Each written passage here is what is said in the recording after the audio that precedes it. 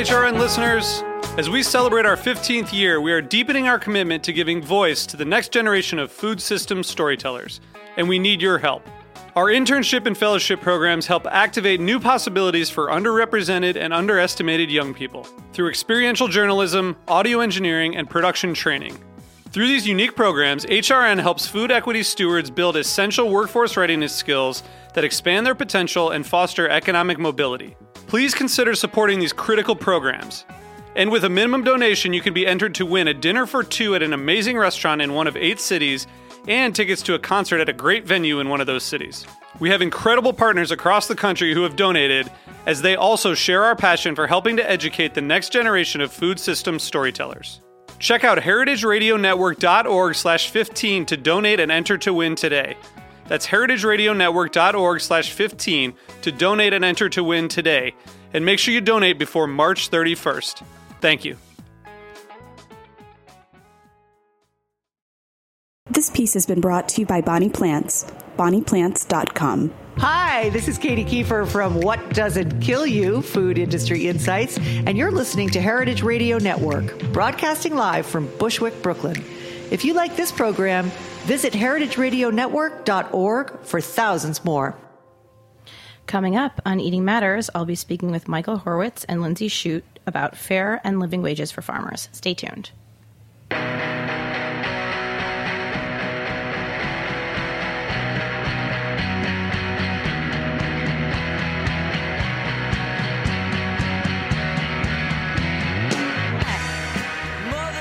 Hi, and welcome to Eating Matters, where we talk about food policy and how it impacts all of us. I'm your host, Jenna Liut, and we're broadcasting live from Brooklyn on Heritage Radio Network. Today's show will be the second in a 2-episode series on food and labor. Last week, we spoke with Saru Jaramayan about fair wages for restaurant workers, and today we're going back in the supply chain to talk about how labor issues and policies have an impact on farmers, and how those impacts might be different. What are working conditions like for those who actually grow and harvest the food you eat every day? And what can be done to improve those conditions, encouraging the next generation of farmers to pick up the reins? But before we kick off today's discussion on fair labor, I want to briefly discuss some of the biggest food policy stories from the past week. First up, soda tax. The Oakland City Council voted unanimously to include soda tax on the November ballot. Soda taxes are gaining momentum across the country, and not just because I talk about them every week. In addition to Oakland, soda tax proposals are currently pending in cities like Boulder, Colorado, and Philadelphia. Interestingly, over the past decade, more than 30 cities and states have attempted to pass a soda tax. A few months after Berkeley became the first city to tax soda in 2015, Navajo Nation, a Native American territory, passed an even stricter law, which implements taxes on sugary beverages as well as sweets and snacks and things generally of minimal to no nutritional value. I have no doubt that we're going to see more of these measures and proposals popping up this summer, and we will be sure to track them here on Eating Matters. Next up, we have a sodium announcement from Nestle. They came forward with a commitment to voluntarily reduce sodium and commit to the World Health Organization's suggested limit of 2,000 milligrams per day. Over the past 10 years, Nestle has reduced sodium by 25% in its products and claims it will continue to do so. The Obama administration has been targeting corporations for voluntary sodium reduction, which is putting lots of pressure on food manufacturers to keep public health in mind. Next up, listeria is back in the news, with the CDC reporting yet another in a string of outbreaks this year.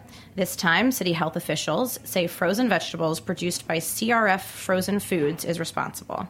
The company issued a voluntary recall at the end of April, which last week was then expanded to include all organic and traditional frozen vegetable and fruit products processed in its Pasco, Washington facility since May 1st, 2014. This affects approximately 358 consumer products sold under 42 separate brands in stores across the U.S. and Canada. Bon appetit, everyone. And the USDA is not having any of the House's version of the CNR bill. Last Friday, USDA Communications Director Matt Herrick sent out a lengthy statement to selective media outlets detailing, quote, how the bill is harmful to children's health, heaps administrative costs on school, and plans to bury parents in more bureaucratic red tape, all the while subsidizing well-off children at the expense of our less fortunate kids who need help. Herrick suggests that the House reconsider the Senate's bill, which the USDA says is a quote, win for parents, schools, children, and the country's future. Bettina Elias-Siegel actually provided a great overview of what's been going on in a recent blog post, which we tweeted about today, and you can find on our Twitter feed. Next up, let's talk about what's natural. You may remember last fall when Kim Kessler, Eating Matters' brilliant creator, indulged my obsession with food labels, and we did a deep dive into what commonly used labeling terminology like natural really means. Since that time, Democratic lawmakers have been pushing the FDA to do a better job of guiding consumers through the growing lexicon of words on labels. The FDA, in turn, opened up a public commenting period, which officially came to a close yesterday. Over 5,000 comments were submitted to the FDA on the issue, with much focus around how the term relates to genetically engineered ingredients and the organic designation, which is highly regulated. Also in labeling news, the FDA announced yesterday that Kind, maker of the ubiquitous fruit and nut bars, can put the word healthy back on its packaging in relation to its, quote, corporate philosophy, but not as a nutrient claim. This reevaluation of the FDA's position, was a reevaluation of the FDA's position, who last year issued a warning letter to the company saying that it violated federal rules by labeling its products as healthy. It doesn't just end here, of course. The FDA also stated it will be updating its long-held definition of the word as part of a broader process to update nutrition labels. They certainly have their work cut out for them. Okay, and that wraps it up for our news segment today. Be sure to tweet us or direct message us at Eat Matters HRN if you would like to include a particular policy update or have thoughts on the ones we discussed today.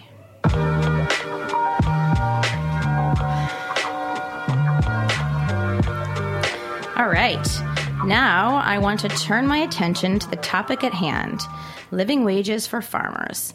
Last week at the 2016 Food Book Fair, those representing restaurant workers, small food business owners, entrepreneurs, and finally farmers discussed their experiences with advocacy around labor and fair wages for those throughout the food chain at a convening panel. Today, we're going to pick up where we left off, where that thread left off, and dive deeper into the experience of farmers. And I want to be clear that when we're talking about farmers, most of our conversation today will focus on those who own and run the farm, as opposed to the farm laborers. Joining me on the line to do so is Lindsey Shute, the Executive Director of the National Young Farmers Coalition, a platform for young progressive farmers to have a meaningful influence on the structural obstacles in the way of their success. And in the studio with me, we have Michael Hurwitz, Greenmarket Director at the nonprofit GrowNYC. Greenmarket is a program that runs farmers and youth markets, fresh food box pickups, and wholesale farmers markets with the goal of ensuring all New Yorkers have access to the freshest, healthiest local food. Michael was on last week's panel about food and labor at the Food Book Fair, and we're delighted to have him back today. Michael and Lindsey, welcome to you both. Thanks for having us. Thanks for having us. Hi. Hi, thanks for being here. Lindsey, can we start with you? I like to start at the beginning and get some kind of basic stats out there. When we're talking about farmers in the U.S., who are we talking about? What do they look like in terms of kind of basic demographics? Where are they concentrated, geographically speaking? What do they grow? We can take it from there. I know, just peppered you with a lot of questions. Right, yeah. Well, I'm not sure that I am a master of all of the agricultural, research statistics and survey, but I can say sort of as a general trend, the farmers across the country are aging. The average age is 58. Actually, farmers over the age of 65 outnumber farmers under the age of 35 by a margin of 6-1. So the population is one that is aging, and there are very, very few young people really well positioned to take the reins and own and operate those farm businesses. Where are most of them? Is there a particular geographic concentration of farmers, like, say, the Midwest, or is it something we wouldn't necessarily think about, like New York? I know that's kind of generally speaking. Well, farmers in different regions are growing different things, right? So in the middle of the country, you're going to see, more corn and beans, a lot more, commodity operations on, very vast plains and the plain states. In the Northeast, really what we're known for is specialty crops, and I'm sure Michael has lots of experience with this with the Greenmarket growers. And, around cities, you'll see that as well, a lot of specialty crops. And specialty crops is, kind of silly, but specialty crops are the stuff that, you eat, right? Like, eat directly. So, tomatoes, all the stuff. We have a diversified organic farm. Anything that you would get in a CSA box would be more or less a specialty crop.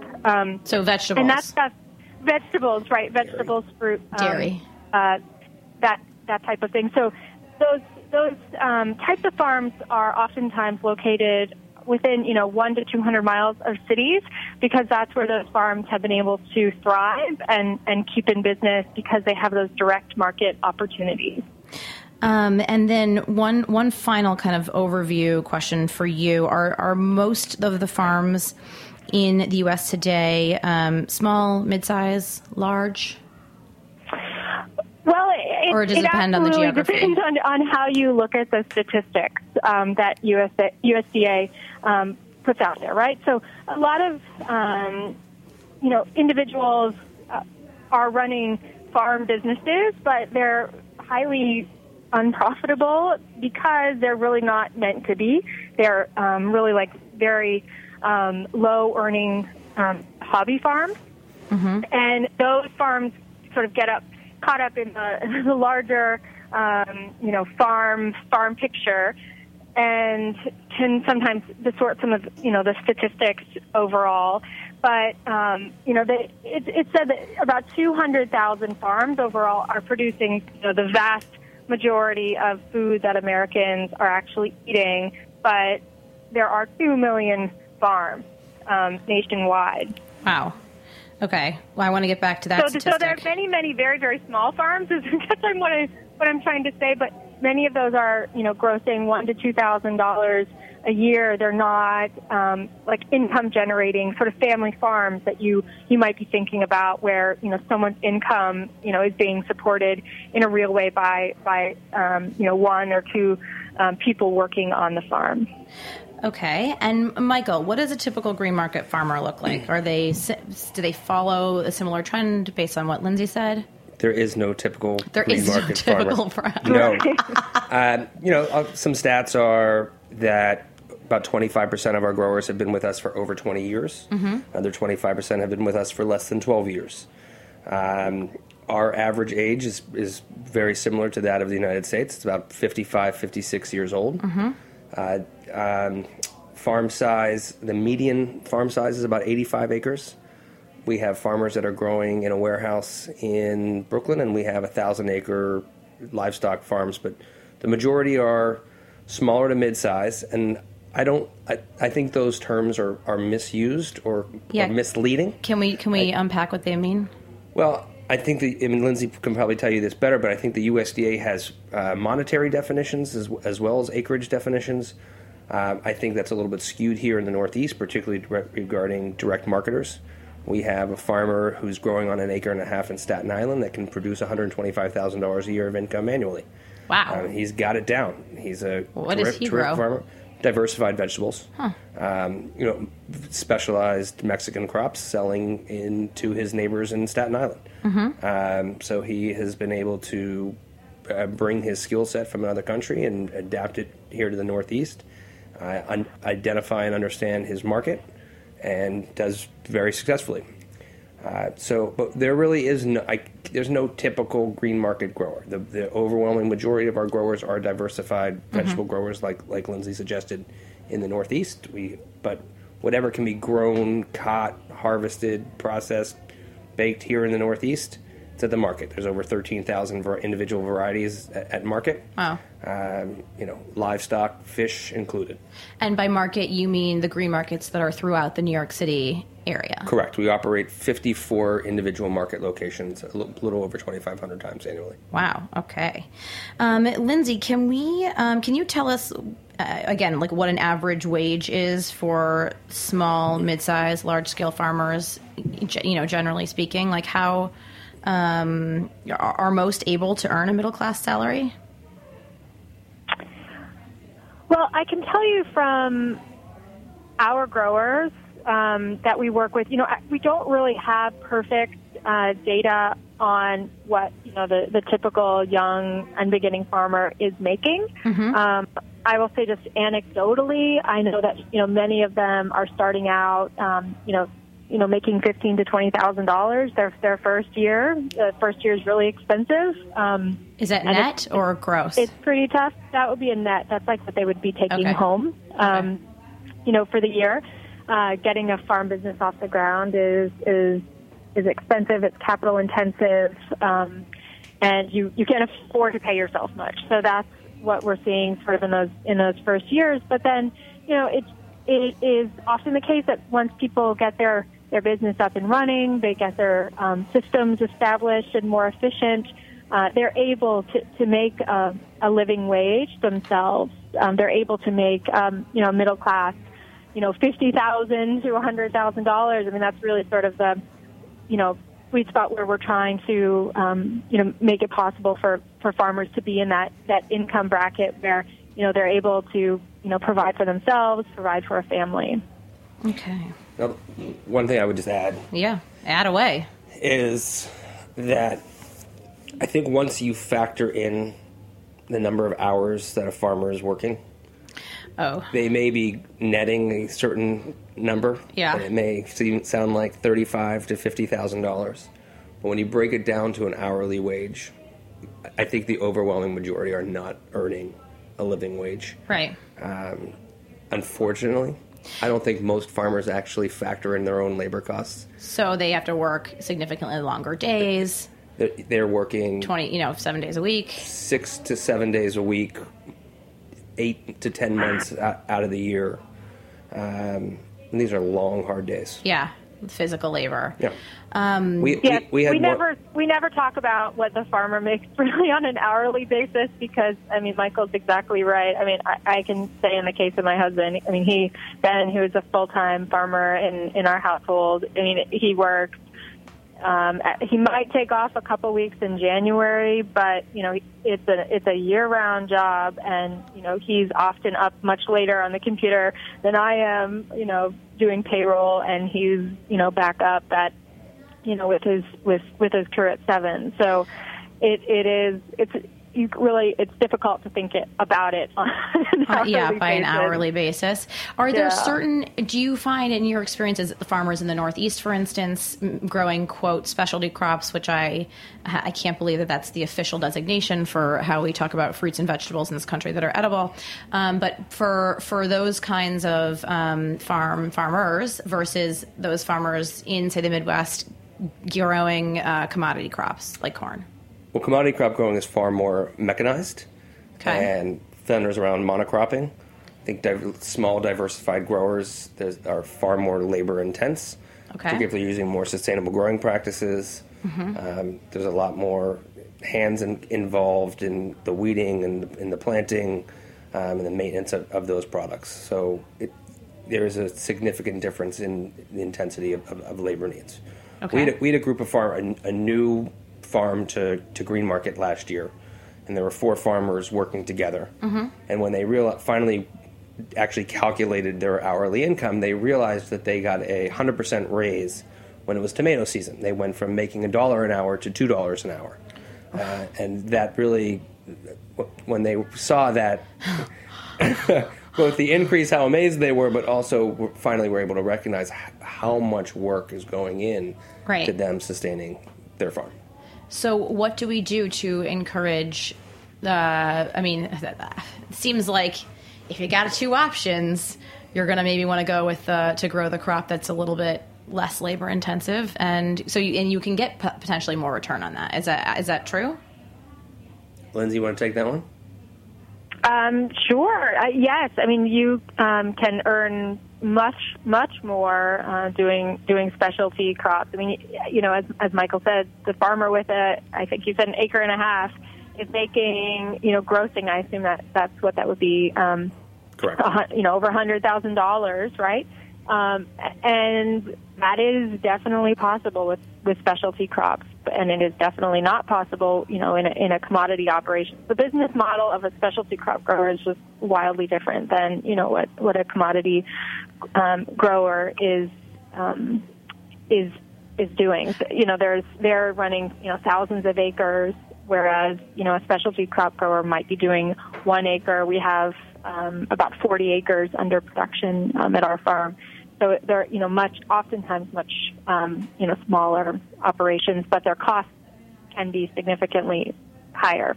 But what they're making per acre is also significantly higher. Okay. Michael, any other kind of common myths that you hear about with regard to farmers and living wages that you personally want to debunk? Well, I think that there is somewhat of a misconception of what gross means as compared to a farmer's net. Mm-hmm. I know a farmer who grosses, call it $1 million a year. Okay. His net is about 35. His wife works off farm. 35,000. 35,000. Yeah. And when you see that number, $1 million, that's a big number. Right. But again, when you look at what he is taking home each year, yeah, $35,000 is not a huge amount of money. No. And so I think that there is this misconception around how much profit there is in local agriculture. I also think that there are some people who go into agriculture thinking that it's much easier and much more lucrative than it actually is, and once they realize how hard it is to make a living, it doesn't last very long. Who are those people who think farming is easy and a great way to make a fast buck? I am biting my tongue. We have special names for them in our office, but I don't think that's appropriate for the air.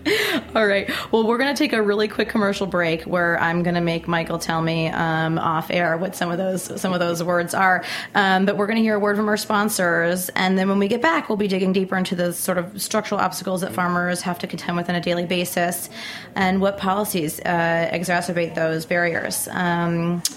All right, more in a minute.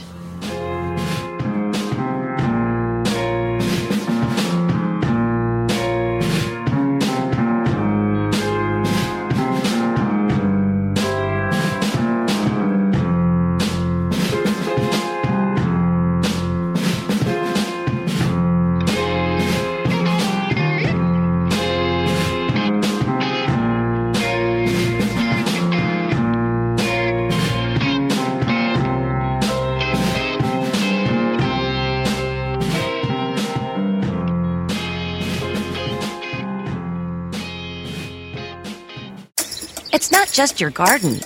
It's the way you live. And there's so much to know. But you have help. Bonnie Plants. Now with Bonnie's app, Homegrown, you can learn about veggie and herb varieties, track and record your garden with photos and notes, share on Facebook and Twitter, and so much more. How'd you ever grow without it? Get Homegrown with Bonnie Plants for iPhone and Android. The more you know, the better you can grow. With Bonnie.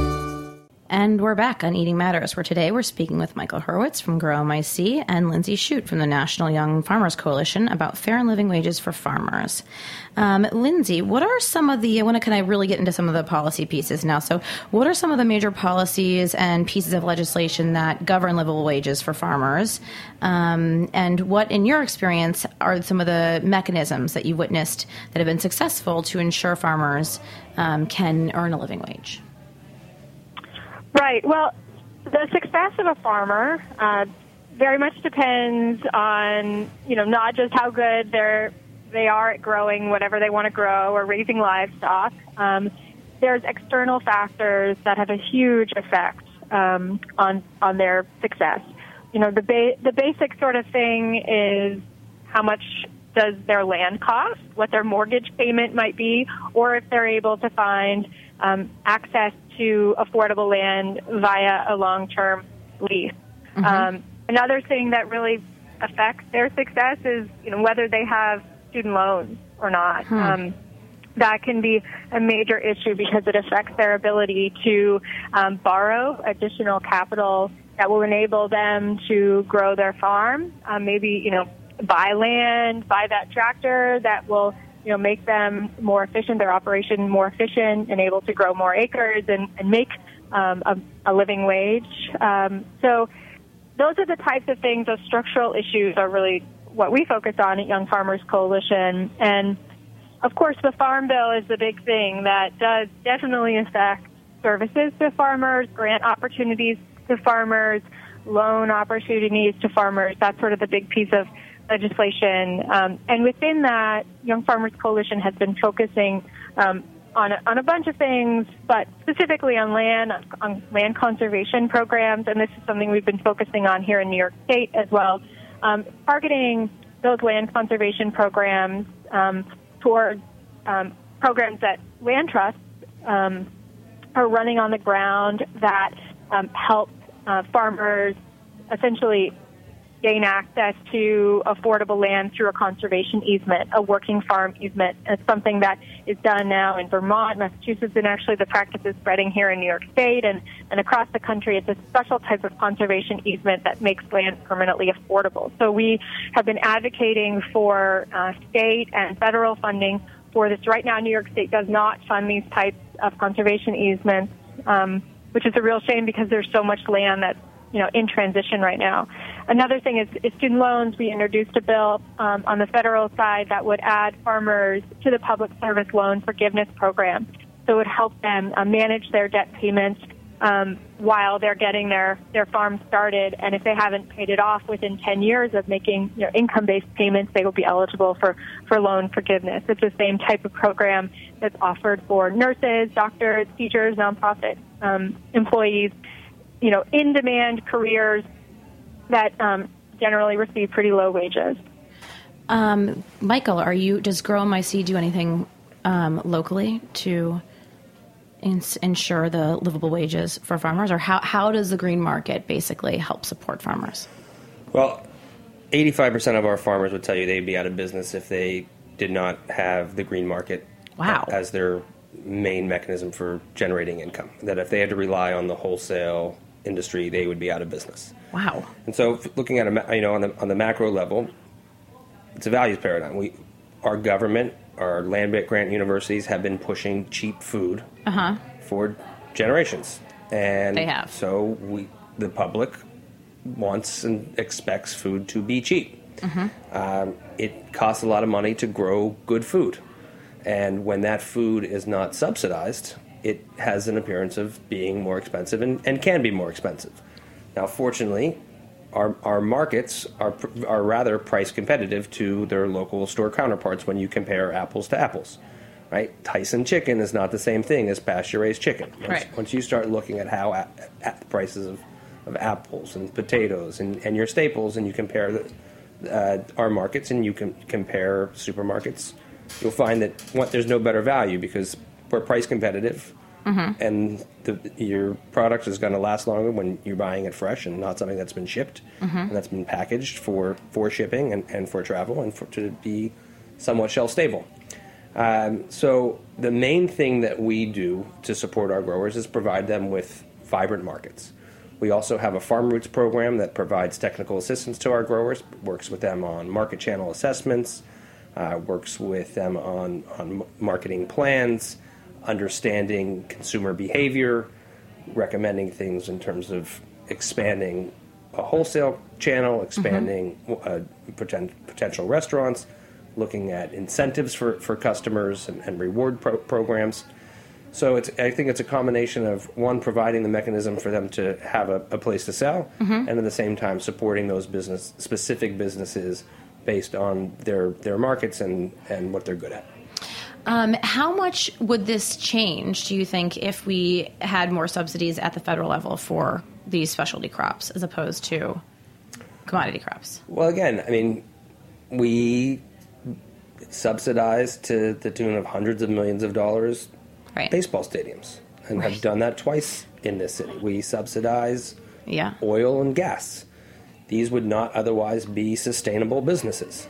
So do we want to support healthy food and good food and farmland preservation and environmentally sound practices, or do we want to support commodity farmers who then that food is processed into food that is killing us? Right.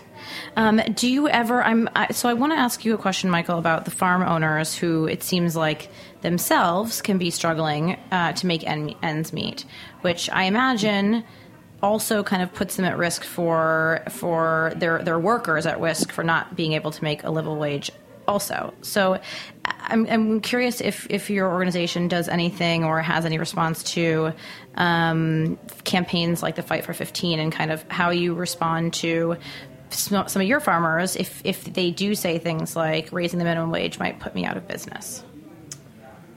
Well, we think that, when you asked at the beginning, what's the typical green market farmer? There's one thing that unites all green market growers. Yeah.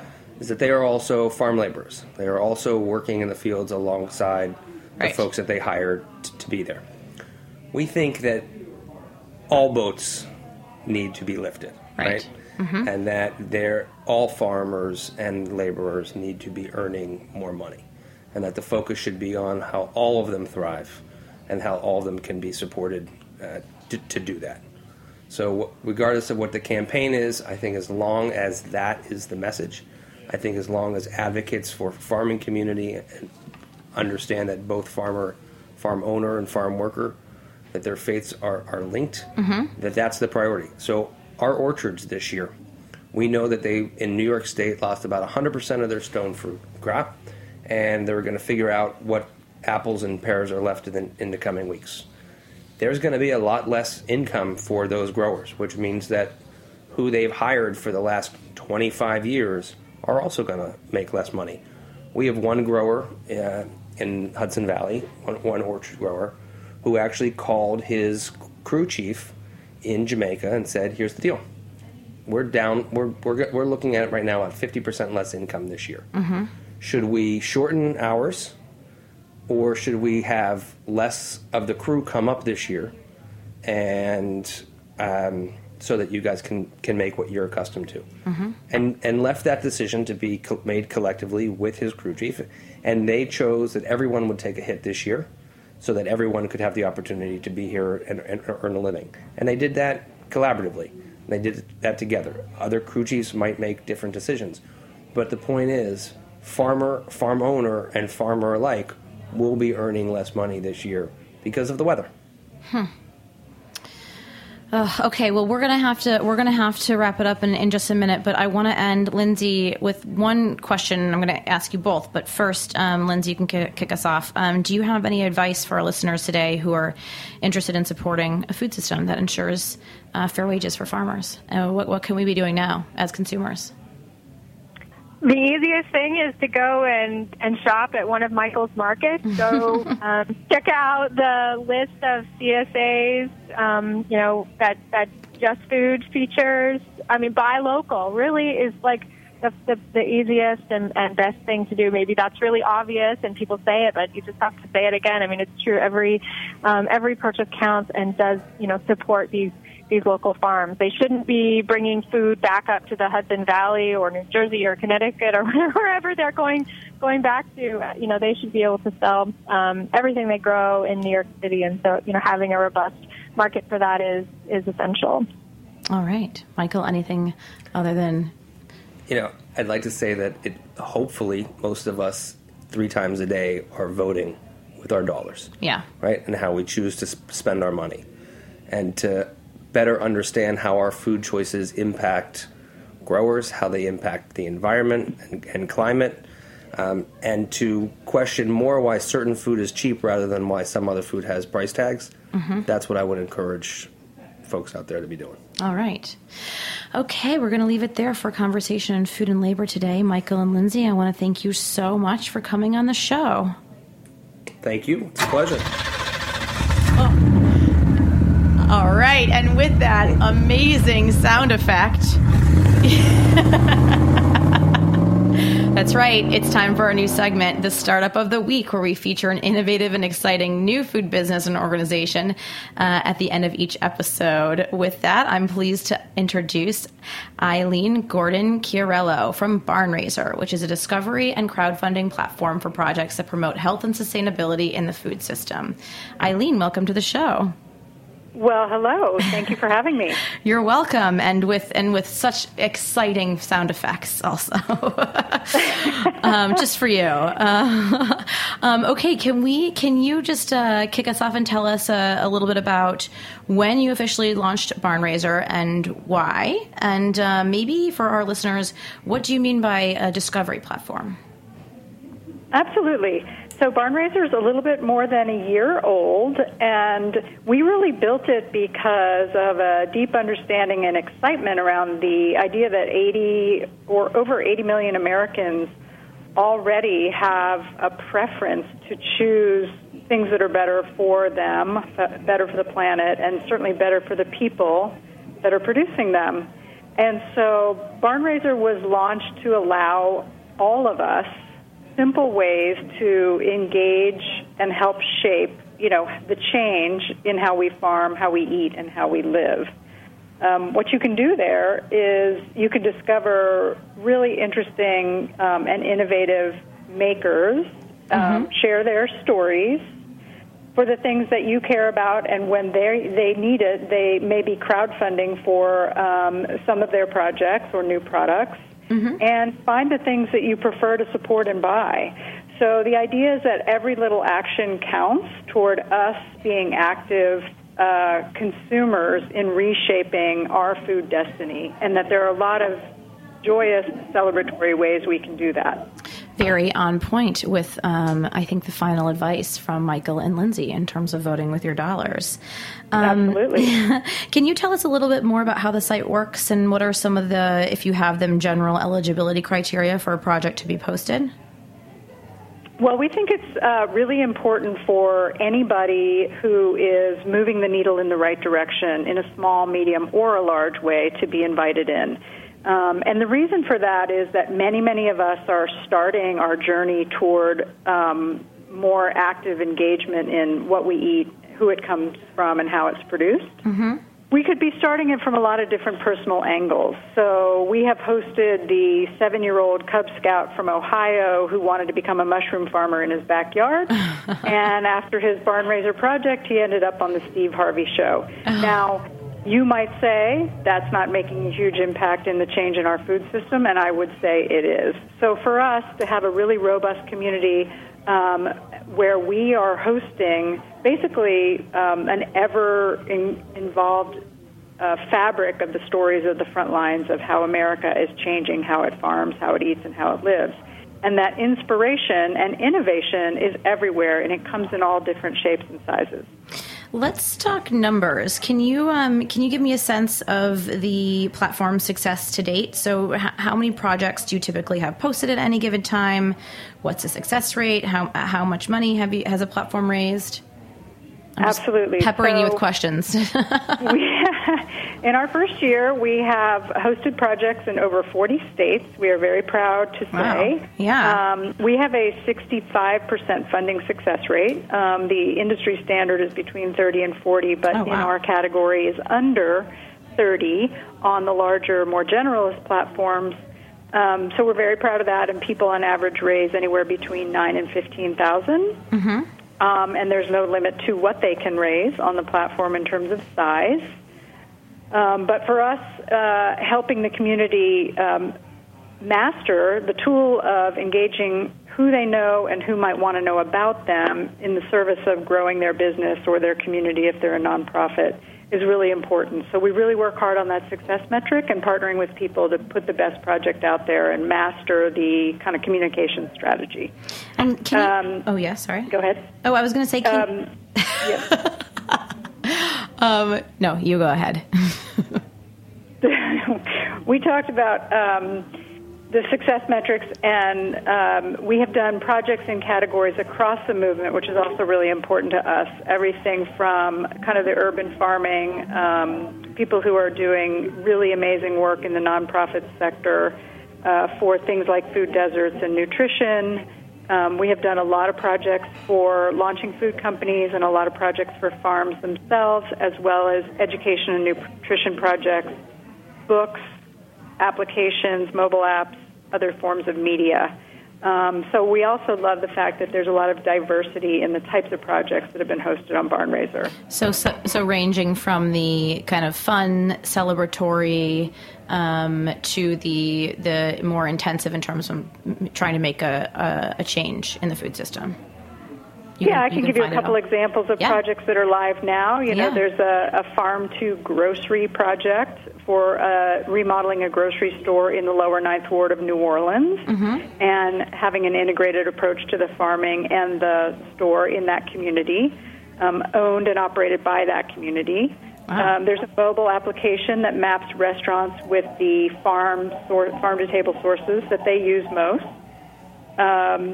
There's a project called Good Food for Hudson, which is providing families in the Hudson Valley with nutritious fruits and vegetables. And then one that I say where innovation is everywhere and nothing surprises us anymore, there's a project based in Costa Rica which is actually really interesting, to take recycled plastic out of the ocean and create through 3D printing new parts for their aquaponics facility. Which will in part make the community less vulnerable to things like water issues. But it also happens to be part of a turtle preserve. Wow. There's a lot going on there. Cleaning up the ocean for the turtles. They're using the parts to produce food in a very sustainable way for their local community, and they're dealing with the water crisis all at once. Wow. So innovation is everywhere. We love our food products. I love the Regrained story, which is two guys who've known each other since Hebrew school and re-met in college and discovered that lots of grains are thrown away during the microbrewing process. But those grains are highly nutritious. And, decades ago, beer would have been made closer to farms, and those grains would have been used in the whole ecosystem. So they created a wonderful brand of highly nutritious bars out of the spent grains from microbrewing. Wow. Really cool, very tasty, very innovative, and really dealing with food waste. Yeah. Okay, so we have time for one final question. What is an accomplishment that you can point to that you're most proud of that Barnraiser has made possible? I'm most proud of the fact that Barnraiser has demonstrated to the people who are really grinding it out day in and day out to produce our food that the communities can stand behind them. They're interested in their stories, intrigued by what they know and their wisdom, and will step up and celebrate them, share them widely, and fund them so that they can continue to build sustainable, successful businesses for us. Oh, great. All right. So with that, I'm gonna wrap up the show for today. But for more information on Barnraiser and to browse through existing projects, make sure to go to barnraiser.us.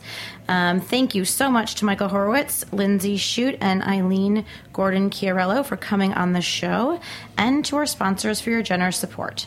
Our show is produced with help from the brilliant Taylor Lanzett and Austin Brynjarski. Also want to give a shout out to Taylor. It's her birthday today, so happy birthday, Taylor. Show music is by Tim Archer, and our engineer is David Tadashore.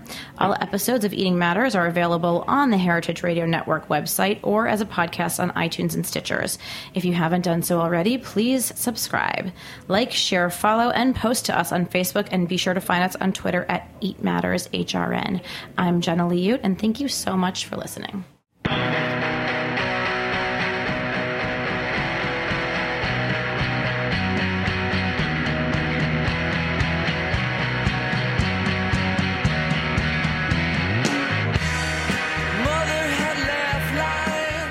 Thanks for listening to this program on heritageradionetwork.org. You can find all of our archived programs on our website or as podcasts in the iTunes Store by searching Heritage Radio Network. You can like us on Facebook and follow us on Twitter at @heritage_radio. You can email us questions at any time at info@heritageradionetwork.org. Heritage Radio Network is a nonprofit organization. To donate and become a member, visit our website today. Thanks for listening.